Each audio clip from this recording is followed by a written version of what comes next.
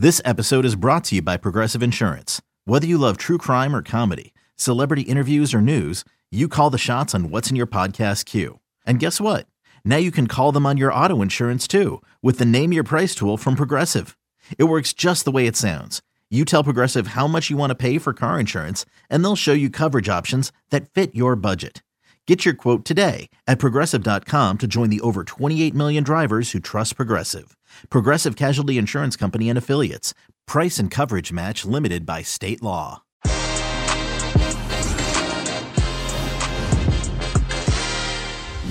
First against fourth in the district line derby, Rangnick finally takes the wheel of the good ship, and Manchester United Mourinho returns to his old hunting ground. Our first Der Klassiker of the season and MLS Conference Finals. It's the weekend preview. It's weekend preview time, and there's a lot to get through. I'm here with Jimmy Conrad, Heath Pierce, and of course, Jonathan Johnson. Que Golazo Weekend Preview begins right now. Hey everybody, welcome to Que Golazo, our weekend preview. Thank you so much for tuning in. Leave us a comment, like the video, subscribe to the channel. We are so close, everybody, to 6,000 subscribers. Keep on coming. Hit that notification bell while you're at it. And if you're listening on Apple Podcasts, do us a favor and leave a rating and review. It helps us to grow the show. It's the weekend preview. Woohoo! Let's go with Mountain Man. Heath Pierce, how are you, bud? I'm doing great. Thanks for having me. I'm excited to see everybody heading into the weekend, which is great. Some great matchups coming up. So, yeah, let's go. Absolutely. Jimmy Conrad, what's up, buddy? I'm excited as well. I didn't know Modesto was in the mountains, but I learned something new today, so I appreciate that. Modesto in the mountains. I love it. Jonathan Johnson, he's wearing Real Betis today. How are you, bud? Hey there, guys. Doing very well, thanks. Delighted to know that the fresh mountain air is doing Heath Pierce's hairdo the world of good. I know. He looks so ravenous. I love it. I love it. Welcome, everybody, to Weekend Preview. Heath Pierce, Jimmy Conrad, Jonathan Johnson. We're going to break down all the main matches of the weekend. We will begin in the Premier League. We'll take a break, and then we'll go around Europe and wrap it all up, of course, in North America with some good games in MLS as conference finals takes place. Let's begin in the Premier League. The London Derby. A London derby, West Ham against Chelsea. It's a big one, of course, for so many reasons. Chelsea continue to be Chelsea no matter what happens. And West Ham, by the way, haven't won actually in the last 3 games. Is there fizzle? Has it run out? Let's begin with you, Jimmy Conrad. West Ham, Chelsea, it's a good game for the neutral, good game for the London derby. What say you?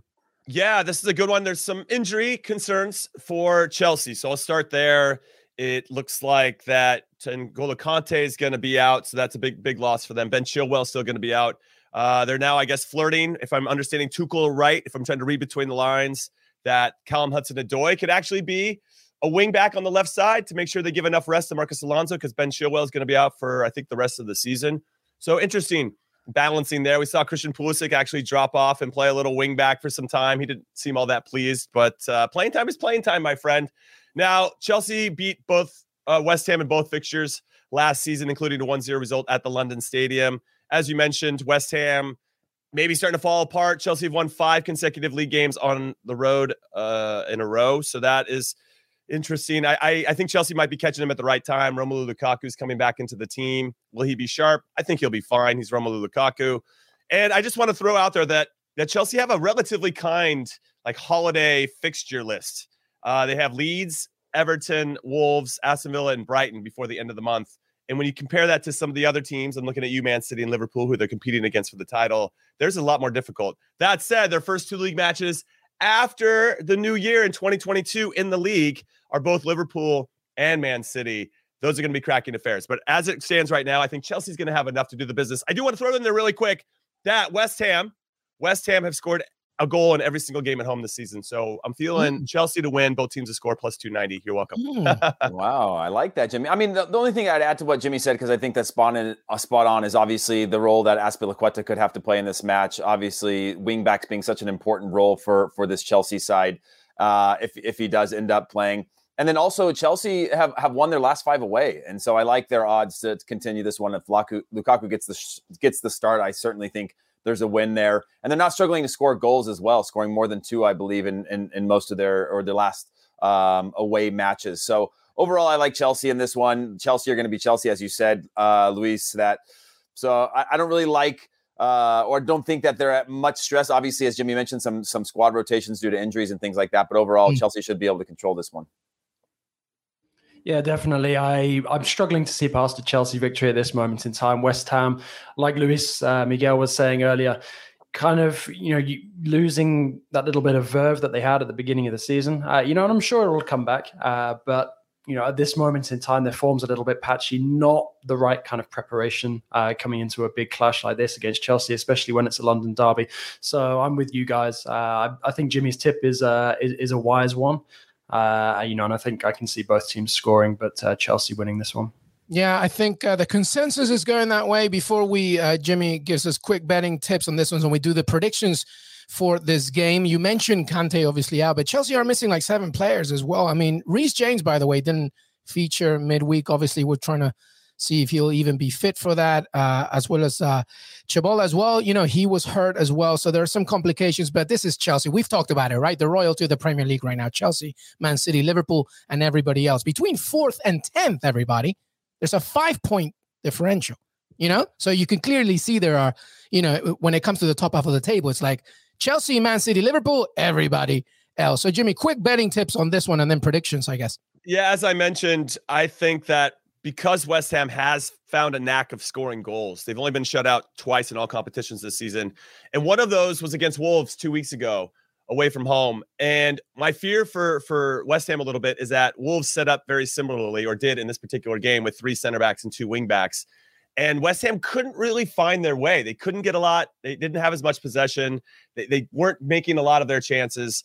And so that's something to keep in mind. And then they had a 0-0 draw against Southampton much, much earlier away from home as well. But at home, they seem to have a little bit of that juice. So as I mentioned, I think that both teams are going to score, but I'll add in the extra benefit of Chelsea actually getting the win. So Chelsea to win, both teams to score plus 290 is something I'm looking at. If you want really quick, if you want Lukaku to score anytime, that's plus 145. That's not bad value, but make sure that you look to see who the starting first before you make any of these bets. Yeah, I agree with that. And I'm going to go with the 2-1 win for Chelsea. Obviously, last 3 away matches, there's been more than 2 goals scored by the team. And I agree with both JJ and Jimmy's sentiments of West Ham being able to get a goal in this one. So a 2-1 win for Chelsea. Yeah, I'm going to stick with that. Actually, just one other thing I guess I'll mention, given that I've already given my score in, was wondering what you guys make of the criticism of Saul recently.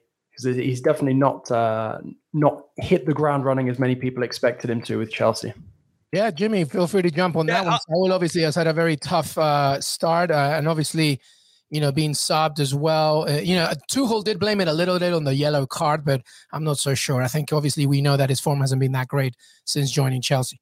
No, I just jump in and say that Diego Simeone let Saul go for a reason. And I almost liken it to Real Madrid letting Varane and Sergio Ramos go. They know where those guys were mentally, physically, emotionally, and Ramos and Varane can't stay healthy, and Saul just can't really lock in. And I don't know what's going on with him per se behind the scenes. It might be something that's something going on off the field that's permeating to not playing well on the field, but also he's changing leagues, he's changing teams. They've got a team that already knows how they want to play, and he's got to figure out a way to fit in.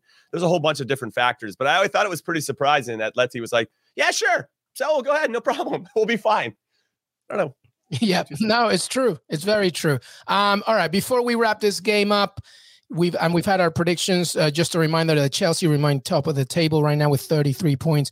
West Ham in 4th place, 24 points. But as we mentioned, it's very tight. It's very important for West Ham to get something out of it, but you don't see it really happening with this Chelsea side. All right, let's move on here. Sticking in the Premier League, Manchester United. Michael Carrick did his work. He's done. And we welcome in the godfather of Gegenpressing in Ralph Rangnick. Very impressed with his press conference, by the way. I mean, as you should be, right? But United against Crystal Palace, thanks to that win against Arsenal, Manchester United have closed in a little bit more now. They're 7th, 21 points. So they're continue to climb out the table. Crystal Palace has suffered as of late. Of course, they remain in 11th with 16 points. No Patrick Vieira, by the way, in that press conference. Maybe he was too busy trying to figure out how this one is going to work out. But let's begin with you, Heath Pearce. Manchester United against Crystal Palace. Well, Ralph Rangnick, I mean, what do you make now as he will be right there beginning his campaign, his interim campaign as of right now with Manchester United against Palace? Well, one, you always look for that new manager bump, right? That you get out of those. But then the part two is actually how do you establish a form and a rhythm? I think the team is currently stuck between three managers or three philosophies, and even more of the way just the club has been over the years of just some confusion as to the culture of the team, the way in which they play, how they press, where they drop, the lines of confrontation, things like that. So I worry about that in the short term. Obviously, against Arsenal, they were really good at attacking the fullbacks. That's another thing they're going to have to do in this match against Crystal Palace. Crystal Palace, on the flip side, have sort of rude missed chances. They're not getting a ton of them, but when they do, they need to be able to put those away. And so that's important as well. And then obviously the Ronaldo story continues where he's obviously up in age. You've now got an opportunity to rotate him in the squad. Do you rotate him or not? And there's a difference between rotation or benching, like we talked about last week with Ronaldo being left on the bench and being unhappy about that, and actually managing the workload of a player who's up there in age and knowing that you're going to need a lot of him, a lot of minutes out of him and a lot of performance out of him in the upcoming matches. He's not somebody, and at a certain point, I guess what I'm saying is you get to a point where you have to protect the player from themselves. Ronaldo knows his body. He's probably better than anyone besides maybe Tom Brady in terms of taking his health and wellness serious. Of every minute of every day meaning something to him. But if you were to rotate him out of this squad, it gives an opportunity for Van de Beek or Martial to perhaps get some minutes and contribute to the team there. I think that there was, while it was a chaotic win against Arsenal, there is some sort of confidence that comes out of that. And so, yeah, I look at it in this one and see there being an opportunity for Rangnick to be able to establish something new. Obviously, 2 days in charge is not enough to make any significant changes, but he could start to tinker a little bit with it or just focus on one thing at a time and say, hey, we're going to press in these spots. We're going to be very good at pressing, and then we'll worry about the rest of it later. The issue, by the way, before I wrap this thought up, is like you said, Luis, they're getting closer to a top four. And that's where you start to feel a little bit of a pressure instead of saying, hey, we're focusing on the team and the team first. Now we're focusing on results. And I know there's always that's left in the balance always when you're playing at a club like Manchester United, but it might be a case of one step back to take two steps forward in terms of establishing a style of play for the future and sort of reestablishing a culture of what the expectations are for playing for Manchester United. Jimbo. Yeah, I think one thing that I've been really impressed with and found quite intriguing in the press conference is that Rangnick is definitely not going to give up this idea of potentially getting the United gig beyond the end of this season. You know, he accepts that he's there as the interim right now, but I think he definitely has some designs on getting the job long term. So we'll see, you know, how quickly it takes for that scenario to turn. But I think as well, one thing that he will have benefited from with this sort of drawn out process of actually getting him into place is the fact that the United players have known that this last match or so, particularly against Arsenal, was basically an audition, you know, for who can catch his eye first, who can give Rangnick some ideas as to what he can do, stylistically with this team, you know, how they fit into previous formations that he's had success with, or whether he's going to try something completely new that we haven't seen before. So I'm really curious to see how it plays out. And I think, Carrick deserves big credit as well for the way that he handled himself, in the short interim period between Rangnick and Solskjaer. I think he deserves to leave with his head up high from Old Trafford. And I also think it's admirable that, he's so loyal to Solskjaer, which he was kind of hinting at when he was speaking publicly. Hey, Jimmy, can I let me ask you a question real quick? With Carrick, as JJ just mentioned, and then I'll obviously jump back on the topic, but what do you think is next for him in terms of, you get a taste of first team management? I mean, you're doing your coaching badges. You've stepped into those environments before as a coach. I mean, what is it like? Do you think that he can come back and just sort of sit in the role of an assistant, or do you think that now his ambition is first team football, first team manager? I think he's got a taste, Heath. I think he knows what it feels like. And obviously he's got a pretty good record, 2 wins and a draw against the reigning champions of Europe. So there's a lot for him to hang his hat on and say, hey, if you just gave me that type of trust, I could, actually produce for you. That said, he did come out and say that he wanted to spend more time with his family. And right when he retired as a player, he immediately joined Jose Mourinho's staff and was thrown right into the mix and never really got that time to relax and that it's all consuming, all encompassing is what I wanted to say. And it's interesting because that's my issue as a coach on a personal level, that my girls, I don't want to miss some of these really important years of their life and maybe have that regret 20 years from now. Like, maybe I should have just been around. I could have held off my coaching for a while. So I don't know how old Carrick's kids are, but I'm sure he's starting to feel that a little bit because he mentioned as much in his press conference. And I relate to that in a big way. And so I'm kind of curious. Right? He has time, 40 years old. Like, he's got time to maybe sit back and But did you see the hug that Bruno Fernandes gave him after the game? It was a nice, long, somewhat romantic hug between Carrick and Bruno Fernandes. And I was like, what's going on? I didn't realize that was what was happening behind the scenes, that not only was he stepping down, he was leaving the club entirely. And I wonder what kind of effect that's going to have. That's a little bit different than a new manager bounce. You know, Ralph Rangnick's going to come in, but they just had some success with Carrick, so it must be a little bit odd at this point. Now these guys are all you know what? Just before you carry on, Jimmy, I think it's going to help, because I think Manchester United's biggest issue has been they've been too emotionally attached to many things. Point. Sir Alex Ferguson, Ole Gunnar Solskjaer, Carrick, they're like the ghosts of the past have continued to be there, and this needs to be a blank slate. And I think Ralph Rangnick's going to come in and be like, and he said it in the press conference, this game has changed tremendously at the turn of the 21st century, and Manchester United need to realize that it's physical, mental, whatever. And I think, honestly, with all due respect, the more you get rid of the ghosts of the past, the better it's going to be for your future, I think. Go ahead, Jimmy. No, I just wanted to say with this regard to this game in particular, Crystal Palace, I think, is a very good counter-attacking team, excuse me. And I don't think that matches up well against Manchester United.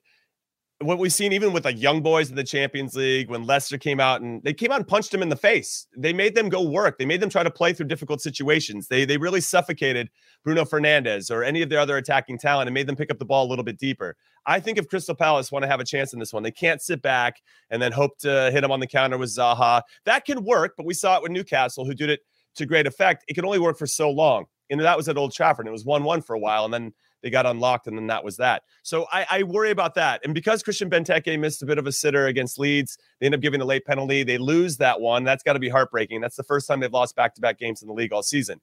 The one saving grace, I think, for Crystal Palace is that Manchester United have given up a goal in their last 15 games at Old Trafford in all competitions. So they're going to get some looks, no matter who plays and no matter who is the manager, because it's going to be hard for Rangnick to figure that out in a couple of days in charge. So I think there is some hope there, but I don't think they can go back and say, we're going to get a clean sheet either. So I like United to win this one. I think that they're going to have enough. I think there's enough of a manager bounce there to make something happen.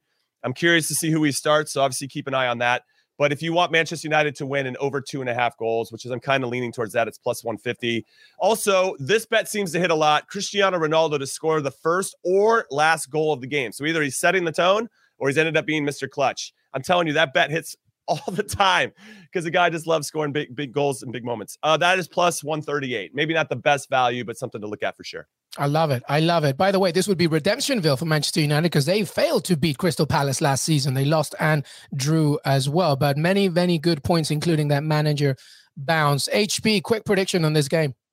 Oh, I think Manchester United, every time Jimmy brings up that Man United stat of being scored on, it just blows my mind that is real and it continues to grow as a stat. But again, I think Manchester United, I thought the draw for a little bit just because Crystal Palace earlier on in the season were sort of the draw kings and staying in matches. But then it sort of turned into when those draws turn to losses, you start to become a little more problematic. And you want those draws to turn into wins, and now to have 2 losses in a row. I just think Manchester United are too strong in this one. Whether Ronaldo starts or not, it's an opportunity and a tryout for most of these players that are going to be motivated. Again, that new manager bounce, I think, is really important. So I'm saying Manchester United 2-0 on this one. All right. JJ?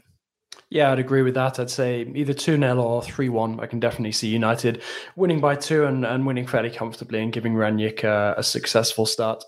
All right. Well, before we move on to Everton Arsenal, just a quick mention for what Cristiano Ronaldo just achieved this week. By the way, 801 goals. He is the only player in history to do that in top flight matches. People talk about the legendary Pele and even Romario with 1,000+, but a lot of those games were friendlies. When you just think about top flight games, Ronaldo, now he's the European Championship top scorer, the top scorer in the Champions League. I think the most capped European male player as well. He finished 6th on the Ballon d'Or. Imagine how good the top 5 are. I know, that's why he didn't show up, right? He usually knows when he's not going to win it. All right, well, let's let's focus now to a club that's really not doing very well, and I wonder how long this will last. Rafa Benitez and Everton as they host Arsenal. We know, we've talked about Arsenal, of course, HP's Arsenal. You know, there's an identity at least. They lost to United, but at least you know who they are. Everton right now not doing well at all. Toffees winless in 8, losing 6 of their last 7 Premier League games. JJ, is Rafa Benitez the problem, or is he the easiest scapegoat? Because, you know, this squad is not like has been changed that much in recent years. What say you as Everton host Arsenal? I think it's a bit of both. I mean, Benitez has been very unlucky for a start, given that Everton have been missing so many important players. But also at the same time, you know, I think the signs were there that Everton were going to have a problematic period of a couple of years under Ancelotti. You know, I kind of think it was a blessing in disguise that Real came in and picked him up. I'm not sure that Benitez was the right choice for Everton. And that's not a knock on Benitez. Obviously, I rate him highly as a coach, as many of us probably do, given what he's achieved in the game. I just always think that you're going to get off on the wrong foot when you've had success, either as a player or a coach of your bitter rivals. You're always going to make it a bit harder to win the fans over. And although the fans are only just one part of that problem, that negative spiral that's going on at Everton at this moment in time, you know, I really don't think that helped him, you know, get off to the sort of start that he needed. Obviously, there's some issues that have been going on off the pitch as well. There's still, you know, the situation with the stadium dragging on, you know, so there's that kind of question of like identity surrounding the club. But, you know, at the end of the day, this squad, when you look at it on paper, should be doing much, much better than they're doing at present, you know, injuries aside. So for me, I think that it's only a matter of time before Everton look to make a change. And given some of the speculation of late, it could even be that they find themselves changing hands in terms of owners not too far away in the future. Yep. I got 3 words for Everton. Ole Gunnar Solskjaer. Make it happen. We want him back in the league, everybody. We want him back in the league. Rafa Benitez isn't working out. You want somebody that's less organized. I think that's going to cause chaos, and you're going to win some games. Okay, I just want to throw that out there. The Gunners have only won once in the last 5 trips to Goodison Park. It was back in 2017 in the league when they made that happen. That said, as you guys mentioned, Everton are struggling. We saw them get decimated by Liverpool. In fairness, Liverpool's decimating everybody. So I think you take that with a little grain of salt, and they're almost unplayable when they're playing as well as they are currently. My issue with Everton is, and I had the same issue when Rafa Benitez was coaching Newcastle, you start so defensive. You're always thinking defense first. You're always thinking, all right, we're going to defend first, and then we'll figure out our attack, right? And right now they're really just attacking with Richarlison, and they had Solomon Rondon start, and I feel like you might need to get fired just for that alone. But you have him up there, and maybe Javi will be playing underneath him this particular game. I mean, that's or Damari Gray actually scored a good goal, and Richarlison and Damari Gray linked up well for that Liverpool goal. And if they can kind of tap into that, but still, you're hoping for a couple good touches and a couple good runs to really solve your problems. And when you start playing against teams that are organized, it's going to make a big difference. I was actually pretty disappointed in Arsenal's defending against Manchester United. You know, kind of lackluster clearance led to the first one that Ben White didn't get enough on. Yeah, very unorganized. Just these little things that I think are actually very easily correctable. And I think that will end up being something that Arteta looks at. Like, okay, we lost to United, but we kind of gave them those opportunities, and they kind of shut off when the ball went wide. They weren't tracking those runners that are coming in deep or just kind of hanging out there. Again, these are very easy to correct. So I'm hopeful that will get solved. And if that's the case, I think it's going to be harder for Everton. I like Arsenal to win this game. And I don't actually say that very often, but I like Arsenal to win this game. Yeah, I don't say that often either, but I agree with you. I agree with you, Jimmy.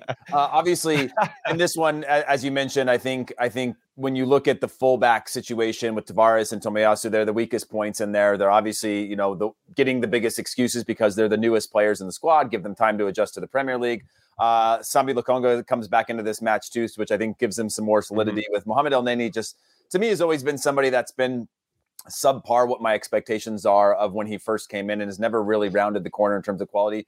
But I still like Arsenal's odds to win this one, mostly because of the injury concerns of Everton. And obviously, Jimmy, you're lucky because Solomon Rondon is now out. He's not going to be. I'm lucky. Rafa Benitez is lucky. What are you talking about? But you know, you've got Calvert-Lewin, you got Tom Davies, Gylfi Sigurdsson, Yerry Mina is doubtful for this one too. So even though they would match up well in terms of Arsenal being the team that I'm saying, judge them based on 2 matches. They're now testing me on this. Okay, we'll lose every other match and then we'll win the one after that. It's just hard to know when Arsenal are going to show up as a complete performance. And when they do, you go, okay, wow, there's something here. And you go, oh, look at the young players. And then when they lose, you go, yeah, we have young players and new players. So it's a bit confusing. Arsenal obviously lost heavily to Liverpool and United. So showing that they struggle against some of the bigger teams. If Everton can step up and approach this game as a big team or really create that chaos for Arsenal, make them uncomfortable, that's when Arsenal really struggle. But I still like the odds of Arsenal winning this one against the depleted and depressed sort of Everton side. Yeah, well, listen, before we wrap this one up, I mean, we've said it a long time, right? When you talk about when you play Chelsea, Man City, Liverpool, it's a different narrative. Like that's just like a different kettle of fish. So I'm just looking at the other games that Everton have lost as well, right? That 1-0 loss to Brentford as well before that. Like there's just they lost to us. They lost 3-0. 3-0. They got killed. They're just so reactive, like Jimmy said as well. Put it this way, if Arsenal don't win this game, I'll be very, very surprised. And honestly, about Rafa Benitez, Everton should be looking at another Spanish manager who's available. Diego Martinez should be all over this job right now. He is so good, and he'll be able to rectify. Too many Spaniards in England now. But we're swapping. Now JJ, wearing a Spanish shirt. This is just, the mafia is thriving in England right now. We're swapping. But we're just swapping. We're saying Rafa, Diego. We're not adding. All right, well, let's do quick predictions there. Jimmy, you gave it to us. You said on Arsenal win. What was your final score? Yeah, I'll go 2-1. If you want Arsenal to win in over 2.5 goals, that will be plus 245. But ultimately, plus 114. Arsenal are the favorites in this one. A little bit of a surprise there, but I think maybe you throw them into your parlay to spice it up a little bit. I like it. HP, what's your score for this one? God, I just want to give them a draw, and just because traditionally, it's pretty good value. As Jimmy mentioned, Arsenal have struggled on the road at Goodison Park going all the way back to 2017. So I think that's a bit of an issue on this one. But I just think Everton are too weak, and I could actually see this being a tight one, and Arsenal pulling this off 1-0. All right, JJ.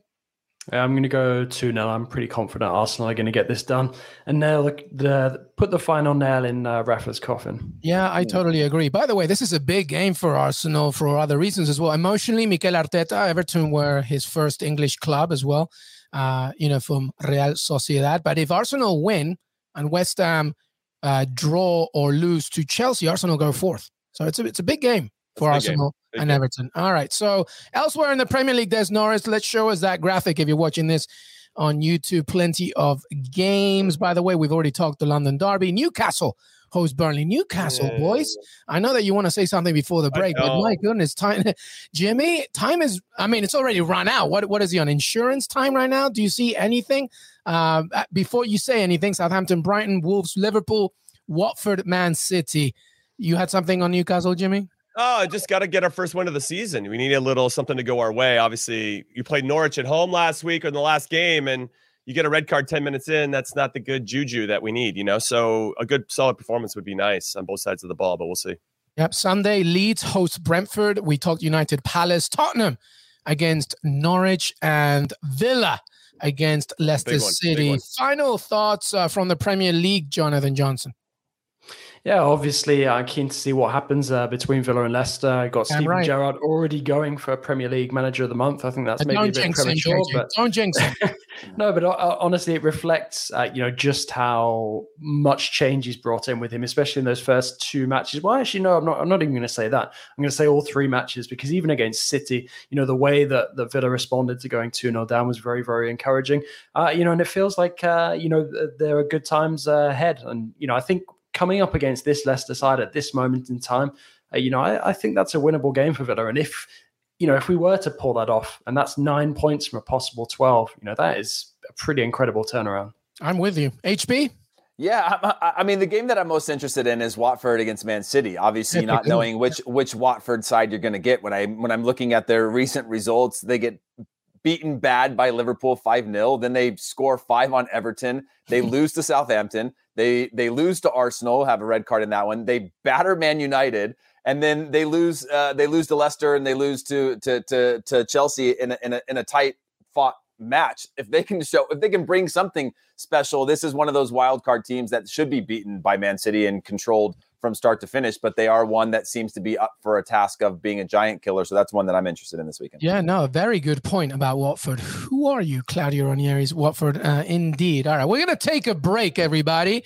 But when we come back, we will do the rest of Europe as Inter Milan against Roma, Napoli, Atalanta. We also have the Classicar, so much more, La Liga as well, and MLS. Weekend preview. Que Golazo. We'll be right back. The Angie's List you know and trust is now Angie, and we're so much more than just a list. We still connect you with top local pros and show you ratings and reviews, but now we also let you compare upfront prices on hundreds of projects and book a service instantly.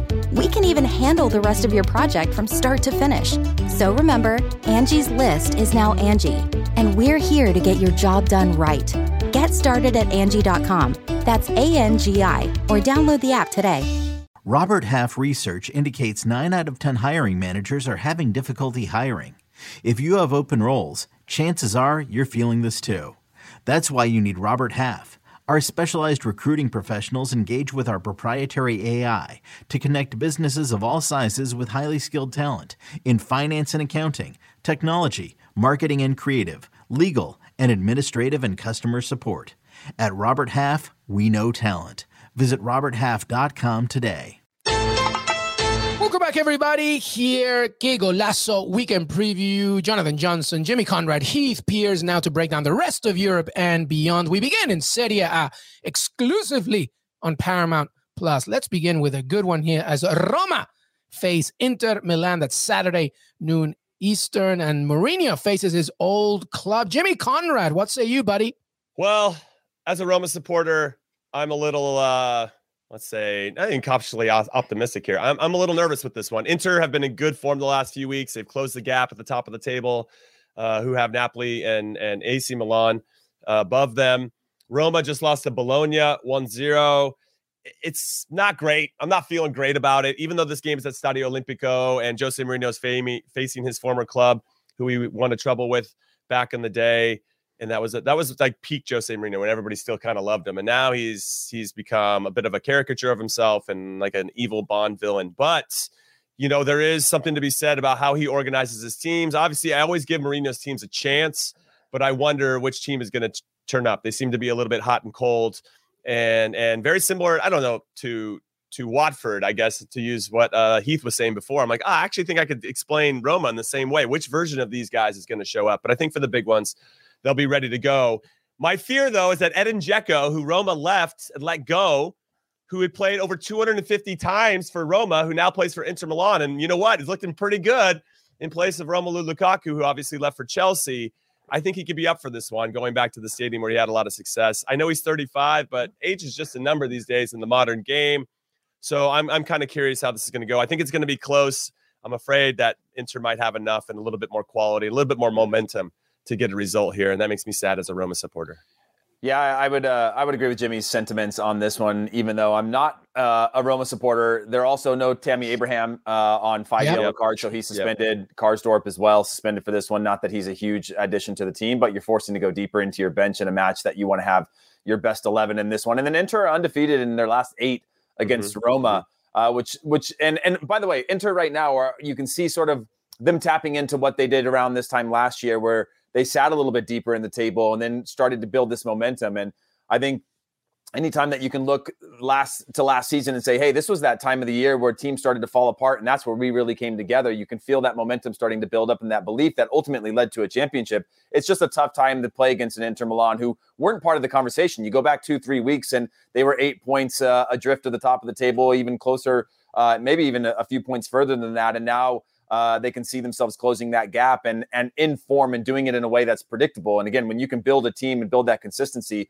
it becomes very difficult to beat. And I think this Roma side, regardless of the fact that you have Jose Mourinho there, is going to struggle to get a result. And I see a win coming for Inter Milan. Sorry. Yeah. JJ? Yeah, definitely. No, I completely agree.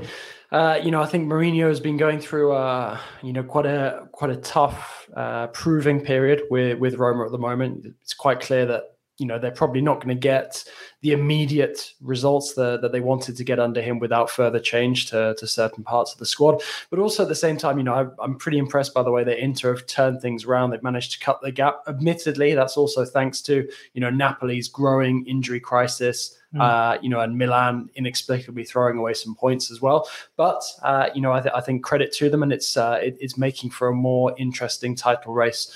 I think Inter will probably just shade this one. But it really wouldn't surprise me also at the same time if Roma actually turn up and, manage to get a good result. Yeah, well, listen, when you look at that table, Napoli, Milan, Inter, Atalanta, and then Roma in fifth, but, they are 6 points behind the Champions League point. Quick predictions on this one, Jimmy C. Shaking his head. No, it's just the Tammy Abraham issue is a big one. He's been influential. Even if he's not scoring goals, he still has this presence that I think opens up space for other players. Zaniolo should get the start.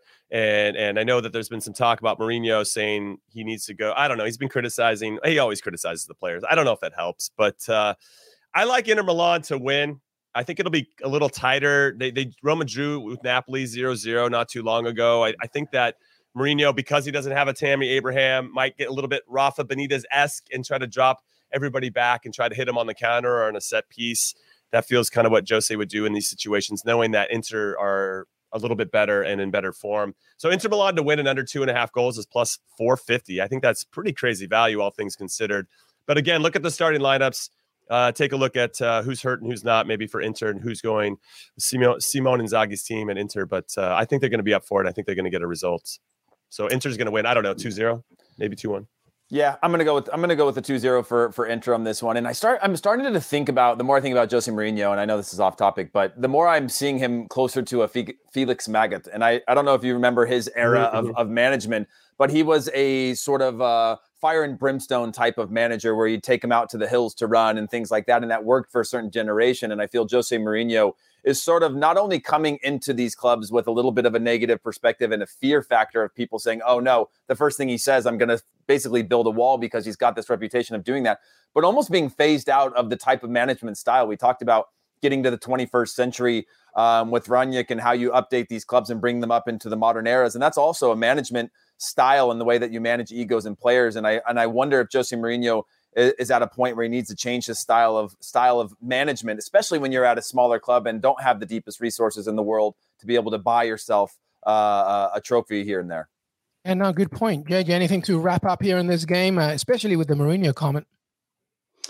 Oh, I completely agree. I do think that Jose is in danger of being, something of a footballing dinosaur these days. I think Roma is arguably one of his last shots at a really, really big club. It wouldn't surprise me to see him potentially going into international management next, whether that's, sort of in the immediate future. There's obviously going to be a lot of speculation about the Portugal job if they don't make it to the World Cup. That could be. He's literally the last person Portugal need, to be honest with you. But yeah, go ahead.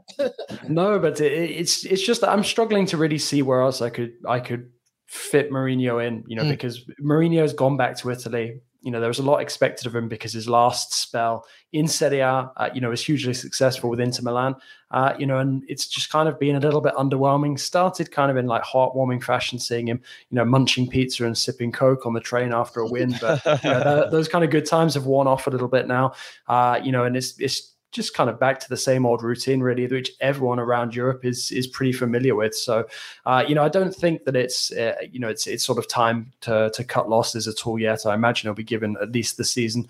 But, I think that Mourinho, in order to succeed with this Roma side, is going to need to make even greater sweeping changes. And I'm not sure that it's something that Roma should necessarily sanction, because as we've seen, Mourinho doesn't necessarily stay in too many places too long these days.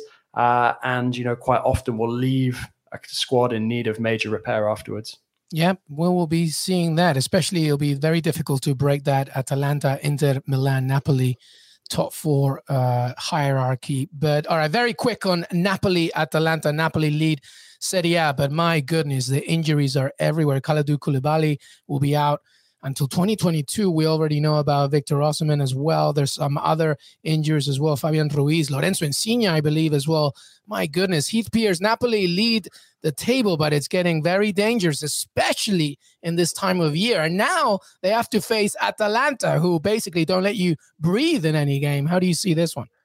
Yeah, Atalanta put a thumping on Venezia, our new Team America, in the midweek, and did it with a pretty rotated squad. And so to bring those players back, they're red hot right now. I'm not betting against Atalanta. And then, as you mentioned, with no Koulibaly, I just don't see how they're going to prevent this Atalanta side from being able to score goals in this one. Yeah.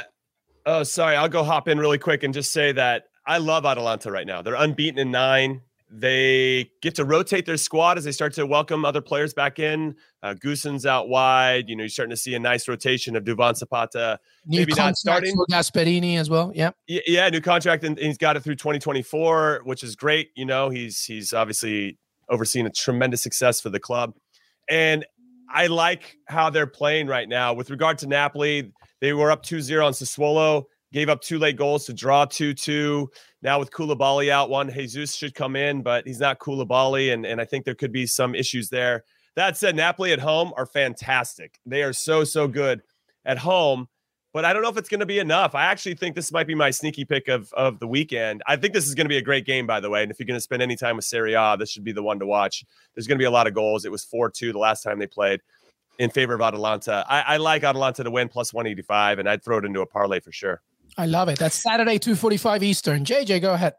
Yeah, I fancy Atalanta to win this one as well, build on their victory away against Juve a couple of weeks ago. The other thing I would say is, given all of their injury absences, if Napoli can pull off a draw here somehow, that's a very, very positive result for them. And they'll just have to hope that Milan don't make up that gap on them that they've managed to open up. But I think it's going to be a really tough period now between, this match and the end of the calendar year. And Napoli, I think, are really going to have to be looking at the January transfer window and potentially looking to make a few moves, even if it's just temporary ones. But for me, I can see Atalanta, winning this. I'm going to say by 2 goals. So let's be hopeful. I'll say 3-1 Atalanta. Yeah, we had Fabrizio Romano on the show earlier this week talking about how Napoli and some other Italian clubs are really going to be hunting for center backs in January. HP, did you give that score prediction? Yeah, I would. I mean, the hard part is that Napoli are, I think, undefeated and almost 20 at home, and they never give up goals. But this is just one, again, where it's like you're playing against an Atalanta. When you play against an Atalanta, all bets are off when they're in form, and they believe and can and will beat anybody. And so I'm going to say 2-1 for Atalanta to win this one. By the way, there's also the Champions League coming up back in big week as well. So I wonder how much that will fall into frame. All right, Des Norris, what's the rest of Serie A looking like? And by the way, we had a great interview with Spezia's chief revenue officer, Lucas Cafati, talking about the club. Obviously, it became the 5th American-owned club in Serie A. Really good chat, so make sure that you check it out. But here are the rest of the games. Bologna-Fiorentina, Dusan Vlahovic. Let's see how he keeps going. By the way, that's a game on Sunday. AC Milan as well. Salernitana, Roma, Inter Milan, Napoli. What else we got there? Is that it? No, we got some more games there on Sunday. Sunday's the big one. Sunday is the big one as well. So if you're watching this on YouTube, there's all the fixtures. Before we say goodbye to Serie A, anything that you're looking to there, Jimmy? Well, I want to see what Juve is going to do and how they're going to perform. Very similar to Manchester United in some capacity, where I think you could ask every single player on the team, hey, who's our best 11 and what's our best formation? And you're going to get 11 different answers. And I think that's a bit of a problem for Maxi Allegri to really figure out, what he has on his hands and how he can organize them best. So I'm kind of curious to see how they play. And because Genoa's not going to just lay down, they're going to come out and fight, knowing that this is a pretty vulnerable Juve team. Yeah, my only thought on the weekend is AC Milan playing Salernitana. Obviously, I think they'll win this game. Salernitana are going to continue to struggle in the league, but they lost Simon Kjaer for the rest of the season. And I think that's a big hit to this team. We talk about depth, especially this time of year when that depth gets tested. I don't think AC Milan are particularly deep, so much so that Pioli's already talking about going to the transfer window, but only taking somebody if it's going to be additive or improve the squad. So I worry about the long-term ramifications of losing a key player like that. So I like their odds to win this game, but I'm thinking big picture for them. This is a really tough time for AC Milan, especially going into Champions League next week, where they got to play Liverpool with a glimmer of hope of getting through somewhere.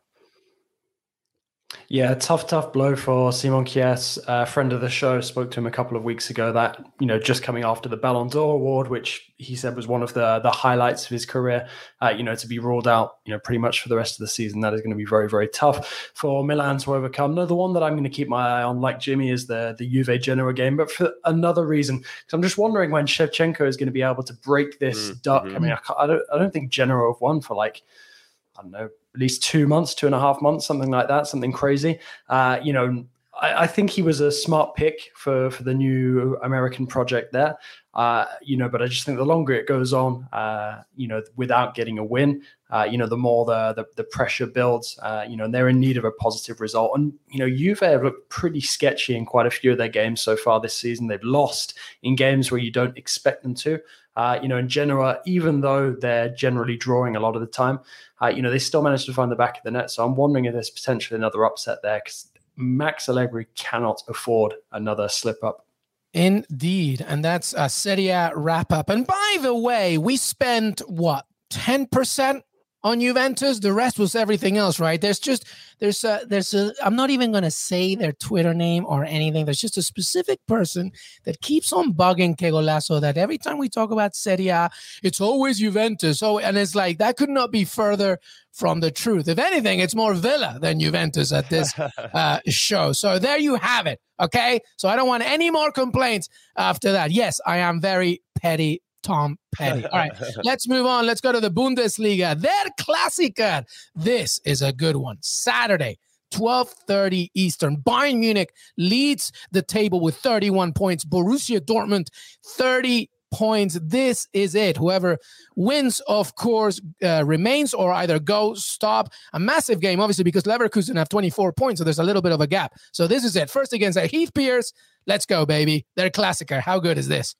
It's amazing, and it's the perfect timing for it. Obviously, Erling Haaland's return to the team is much welcomed. I still think that Dortmund are continuing to find a way, I don't know how, to stay in this as they continue to deal with injuries. Mostly they're young players. Again, uncharacteristic of a club that has young players to have this many injuries at the age that they are. But I love this matchup. I think this is a true test for Borussia Dortmund, having Haaland back. I also think it's a great test for Lewandowski to remind the world that he was screwed out of a Ballon d'Or that I believe he should have won. And so, just overall as a matchup, this is the one that you wait all year long for in the Bundesliga. And the fact that they're both sitting on top, I don't know if it has long-term ramifications as to who goes on and wins the league. I think that's going to be more against who beats the relegation battlers and some of those middle table teams in the spring of next year. But overall, to have these implications where they're this tight on points on two teams that are in different points of their development as a squad, you can't ask for something better. Yeah, I'd just say that this is going to be a great game. I think that Erling Haaland coming back in. What's funny is that when he's in the team, they averaged 3.3 goals a game in the Bundesliga, but they give up 1.9 goals. So there's going to be a lot of goals in this one now that he's back in the lineup. Without him, though, they're a little bit more conservative. They only score 1.7 goals and allow just one. So now that he's in, I think they take a little bit more risk. I'm curious to see about his partnership with Daniel Malen, who is starting to find his way a little bit with Borussia Dortmund. I think his talent was always there. It's just kind of adapting and being consistent. I think that's what you want out of your players, is being consistent. I think a big loss, though, speaking about injuries, Jude Bellingham might not be available. He seems a bit of a doubt. Hopefully he'll get in the team. He's one of the top young players in the world for me. Joshua Kimmich on the other side is out for sure. That's a loss for Bayern. He's one of the top. Who cares about Joshua Kimmich? Whatever. Yeah, well, Leon Goretzka, he's doubtful. He had a hip injury. He hasn't been training at full. He probably will start. That said, I really like Heath's point about Robert Lewandowski being fired up and having more than enough, bulletin board material to be ready to go to score some goals. He has scored actually 20 goals in 14 games against his former club in Borussia Dortmund. He spent 5 seasons with the black and yellow. There'll only be 15,000 fans at the stadium due to COVID protocol. So I think that's a bit of a loss.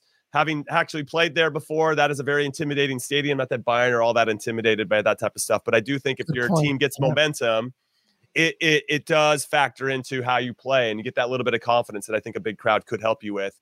So that said, there's a couple of certainties in life. Death taxes and Robert Lewandowski scoring against Borussia Dortmund. So I'm going to go with my bet here. I'm going to go with something I go with in the Champions League as well. Bayern Munich to win, Robert Lewandowski to score, and both teams to score. That's plus 220. I love it. Yeah, it wouldn't surprise me if it does pan out that way. I think I've been listening to what Marco Rose has been saying in the build-up to the match. It doesn't sound like Haaland will be able to go 90 minutes. So assuming that he does start, that's probably him done after about an hour, assuming that he holds up that long.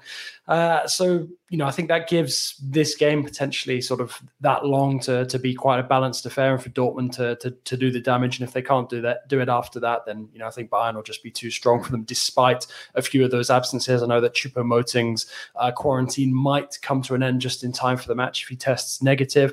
Sounds like Stanisic is out as well. So, there are a couple of absences on the Bayern side as well, but it's all relative, and Bayern are pretty much, one of, if not the deepest squads in Europe. So I think Bayern will probably just about edge this, but it all depends on how Haaland's minutes are handled and how much damage Dortmund can do when he's on the pitch. Love it. All right. Well, we want to have some time for MLS. So let's go quickly on La Liga. Okay. Just some key matches here. Real Betis against Barcelona, Saturday, 10:15 Eastern. Real Sociedad against Real Madrid, Saturday, 3 p.m. Eastern. Just one quick thought from La Liga. Let's begin with you, JJ. Let's go back to you. Anything from La Liga that you want to quickly bring up before we go to MLS? Oh yeah, the Betis are going to beat Barcelona this weekend. No, I mean it's really funny. Betis as a team to follow in Spain. There's not been that much success over the years to sort of get excited about. Obviously, you have a fantastic cult hero in Joaquin, who incidentally was pretty much the player that got me interested in Betis in the first place when I bought this shirt 20 years ago or so. But, Betis now are really starting to deliver on their potential under Pellegrini. You got Nabil Fekir, finally playing with some consistency, which is great to see. And, I'm just hopeful that the Betis can sort of sneak into those Champions League places in the next couple of weeks. And I think, it's still a good time to play Barca. They're actually above them in the table at the moment by about 4 points. So for me, I think that this one has the makings of a bit of an upset, if we can call it that. No, I'll just say really quick about Betis. The value there for them to go to Camp Nou and get a result is plus 550. I like it for the reasons you're talking about. Unfortunately, Nabil Fekir is out due to yellow card accumulation. That hurts them. But Wanmi has been on fire. Scored a hat trick against Levante in their last match. A game I'll be keeping an eye on is Real Sociedad facing Real Madrid, the Real derby. I feel like Madrid just have a little bit too much. Sociedad, good time to face them. David Silva apparently has been injured. He's not going to play in this one. I think that's going to force Mikel Oyarzabal to come inside. Even though I think Real Sociedad have enough, I just don't think there's anything slowing down Karim Benzema or Vinicius Jr. And I feel like Carlo Ancelotti's starting to find a nice, consistent lineup, and that makes me a little fearful for Sociedad with regard to this. I could see like a low-scoring draw here, but if I was going to give an edge to one of the teams, it would be Madrid. Yeah, the last thing I would say is that no one's mentioned Hector Bellerin coming back for Real Betis. That's just, everybody knows what kind of quality he came through, what he has coming through the Arsenal footballing system. But on the Sociedad match with Real Madrid, same thing. Jimmy mentioned them starting to find that consistent roster. I think that's a little bit of a fear factor, knowing how many games you have this time of year. I worry about that lack of squad rotation and what that could again mean if you have any sort of knocks due to just fatigue and accumulation. You see that happening this time of year. I would love for it to not be a stat, but it is. And anytime you can't rotate, you putting your players more at risk. But obviously, this is a huge match for Real Madrid to continue to solidify themselves at the top of the table. And I see them beating Sociedad. But overall, really good matchup and great games in La Liga this weekend. Also, all of them are on Saturday. Yeah. So who made the scheduling for this? Because I don't know, but it's kind of good for us in the weekend recap, I guess. We get a little bit of waiting time. But no, a very good point in Real Madrid, by the way, everybody. They are slowly but surely taking that control of La Liga, 7 points, top of the table. And by the way, Real Madrid have won 6 of their last 8 away games, the biggest tally of wins away from home since 2014, 2015, which was also coincidentally managed by Carlo Ancelotti. So they're doing things away, which is key for La Liga and Real Madrid, of course. All right, we're going to wrap things up. We're going to say goodbye to Jonathan Johnson. Before we say goodbye, Jonathan, because we're going to talk MLS, JJ, and we just found out, especially Jimmy Conrad here, just found out your team, your MLS team, who's that? Yeah, exactly. So as we were joking before we came on air, I've always kept an eye on San Jose Earthquakes ever since I had a very brief flirtation with potentially covering Major League Soccer years and years ago. Got to know them a little bit when they came over and did a bit of winter training in England. So can't speak highly enough of the Quakes, and obviously delighted to be joined by a club legend, Jimmy Conrad, on a regular basis here. Jimmy, show us more. What's in there? I already opened it up because it's there you all go. over the place. Oh, I thought they just championship ring. I thought they just gave you a piece of wood engraved for winning. I guess you get a ring too. I actually get a ring. I love it. I love it. I appreciate you being a Quakes fan, JJ. That's amazing. Do you kiss it like Raul style before bed every night? Maybe I do. I love it. That's why Landon Donen would do the celebrations with the kisses, because he's so many rings. He's kissing the Earthquakes ring. Yeah, Des Norris calls it a tiny coffin, just like Earthquakes playoffs chances as well. Oh man, that low blow. I love it. It'll be our season next season. Our season. I love it. Jonathan Johnson, Earthquakes fan. Now I've seen it all. Jonathan Johnson, thank you so much. John_LeGossip on Twitter. Follow all his content on CBS Sports. JJ, thank you so much, buddy. We'll see you next time. Take care, guys. Always a pleasure. Always a pleasure. All right, let's talk, everybody, now. The Peruvian American sandwich here. Heath Pierce, Jimmy Conrad, LME. We're going to talk MLS conference finals, or just, the semifinals. Let's just make it easier for everybody.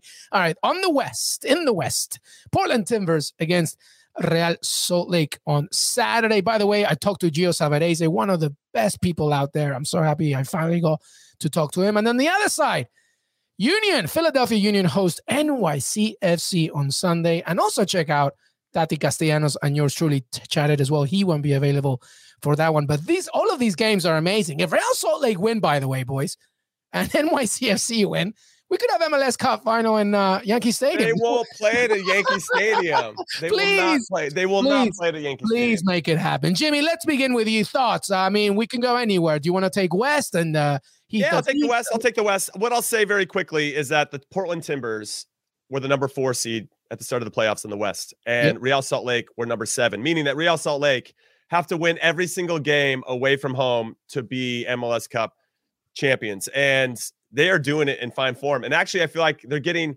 better as this goes along. Now, obviously, they sat back against the Sounders in Seattle and to get any shots on goal over 120 minutes and won in penalties. But they actually went into Kansas City, another club that I used to play for 8 years. And I'm on the wall over there in the stadium. That's my flex of the day. How long did that take me? It only took me an hour to get a flex. No, you just showed us your ring. You flexed multiple times so far. I did multiple flex within a 2-minute skip. Flex away, Jimmy. Flex away.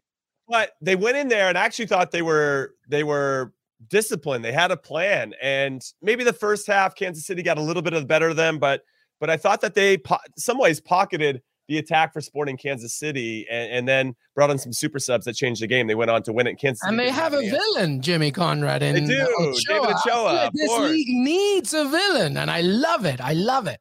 Yeah, he's not afraid to talk some trash, so I appreciate that as well. Going into Portland to get a result when they know they have a chance at home to book their ticket to the MLS Cup final, knowing that they could potentially host it if that happens, is got to be. And I actually think that pressure worked against Kansas City. Once they saw the Colorado Rapids got knocked out, they would have their chance to host the Western Conference final and maybe host the MLS Cup. And they didn't take it. Salt Lake, for me, are flying right now. They have that team of destiny vibe. And I don't think that should be underplayed or not given enough weight. I think that they are just playing with house money. Rusnak should be back in the team. And I think that's important because he's been hurt a little bit. Now, talking about injuries, we could argue the Timbers are missing their 2 top players who are hurt. Sebastian Blanco's out, and Darren Asprilla are both going to be out for this. Asprilla for a red card, right? So that's right. So, and Blanco's, I think he's going to be out for the playoffs unless he pulls some like Willis Reed, their lead assist king. Yeah, the 1970s New York Knicks center. That's going to come back all hobbled and still try to make a play. Kirk Gibson hitting that home run. I don't think we're going to see that. And I think that really hurts Portland. I think that makes their attack a lot more predictable, and I think that plays into Salt Lake's hands. And again, that vibe for Salt Lake is something fierce. I actually like Salt Lake to pull off the upset and book their ticket to the MLS final. I know. I'm putting my flag in the ground there. Well, Jimmy, I'll follow up on the West and then talk East, and you can follow up on that if you want to. Okay, but sure. My West thought is just obviously when we're talking about management, right? When we're talking about a coach that has brought in that belief. When he came in, He came in the first year and took them to a final, and they got absolutely battered by Atlanta in Atlanta, and we're humbled by that. But when you look at the team that they had on the field, when you look at the squad that they had, they weren't one of the better teams in the league. And he, I guess the point I'm trying to make is he has that motivation. Jimmy, you and I know we both played pickup with him. We both hung out with him tons of times in New York when he was with the Cosmos. An incredible person, an incredible manager that just gets the most out of the players. Anytime that I've gone up to Portland, I pop by, I see him, he welcomes me in, and you just feel this embrace of warmth and family. He's amazing. I love Gio. That's incredible.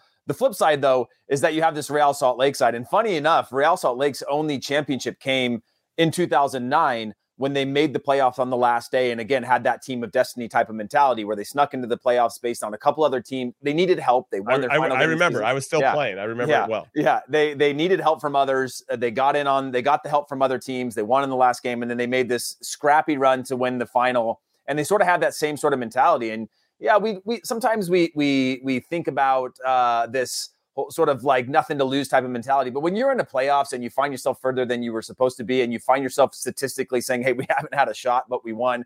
Those are the things you actually can rely upon in these games where you believe that you can beat anybody. And you go, guys, we got nothing to lose. We're not supposed to be here. No one expects us to be here. Everyone's laughing at us right now. And then you've got the villain in Ochoa. I got no time for that because I wish he was a villain in Olympic qualifying for the U.S. U.S. national team. But we'll get to that another time. On the Eastern Conference, again, missing your best player, your goal scorer, I think that's a huge loss for NYCFC. Obviously, for anybody who hasn't been paying attention, it happened in the 113th minute, getting sent off in a game where you are now the key player for everyone to be sent off. He's also been fined for refusing to leave the field in the 113th minute by the league. Not surprised. An undisclosed fee, but knowing that, obviously imagine the emotion you go into when you've been sent off and now you're out for this game, suspended for one match, and this one gives Philly the opportunity. Philly, I think, is the best team probably left in the playoffs in terms of the quality of the squad that they have. I thought they were probably one of the worst teams that entered the playoffs, but now you've seen most of the big playoff teams kind of go out. So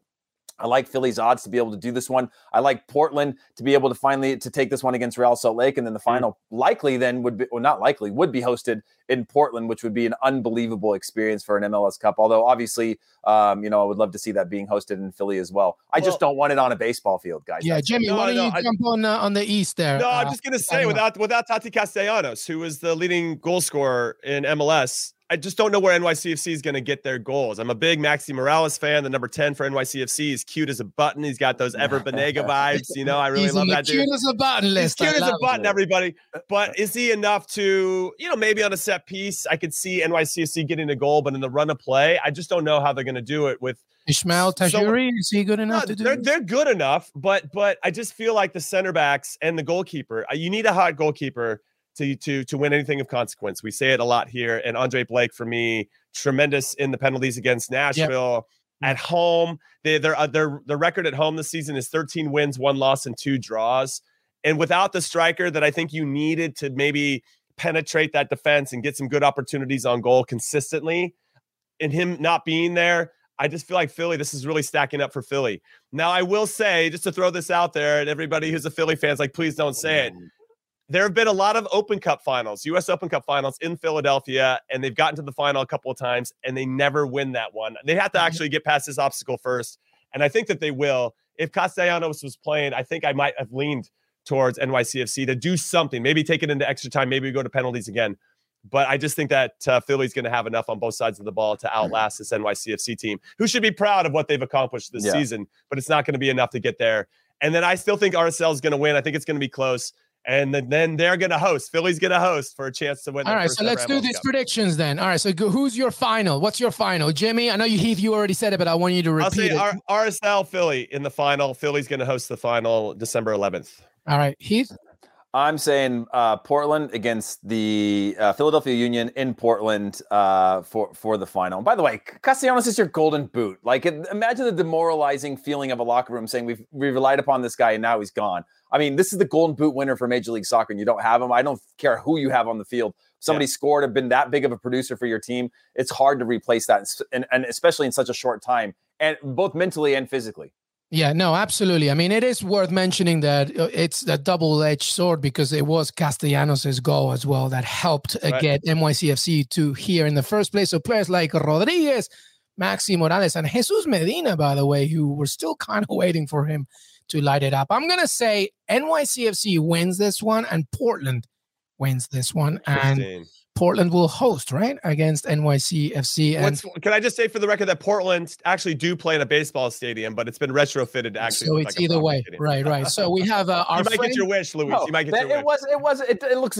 I mean, they fixed it. I know. It They fixed it. But if you want to watch the battered bastards of baseball, that's a great documentary about the Portland team that was owned by a what's his name, the actor and a celebrity. It's an incredible film that was based in that stadium. That is now one of the better atmospheres in MLS. It is. It's one of the best, maybe the best, definitely the best when it comes to these players, by the way. I gotta give some love to NYCFC. It's the team of my hometown, and the only Peruvian left, Alex Callens, is in NYCFC. But that's it. MLS Conference Finals. Make sure that you check them out this weekend. So much content as well. By the way, Jimmy Heath, yours truly, will return for the weekend recap. Jimmy Heath will also be here for the USMNT hour. We got so much coming. We're nearly to 6,000 subscribers, everybody. Please just keep on subscribing. Heath, thank you so much, buddy. Thanks for having me. I got to get back to reading these books behind me. Too much talking for me. I mean, more reading. Yeah, half of one, 385 to go. That's right. All right, Jimmy Conrad, thank you, buddy. Flexing.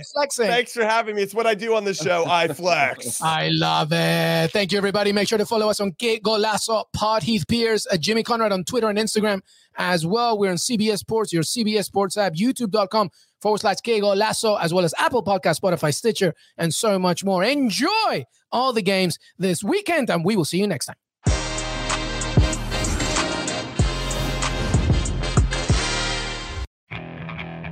Okay, picture this.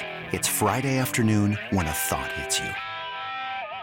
I can waste another weekend doing the same old whatever, or I can conquer it. I can hop into my all-new Hyundai Santa Fe and hit the road. Any road. The steeper, the better. Because my all-new Santa Fe is available with H-Track all-wheel drive, so I can hit the trail without a worry in the world. Heck, with 3 rows and best-in-class rear cargo space, I can pack the whole family in with all our gear. We've got available dual wireless charging for our phones, so we'll never lose touch with civilization, and we won't lose touch with the primordial power of Mother Earth. So which is it? Waste the weekend or do something a little more epic? And conquer it in the all-new Hyundai Santa Fe. Visit HyundaiUSA.com or call 562-314-4603 for more details. Hyundai, there's joy in every journey.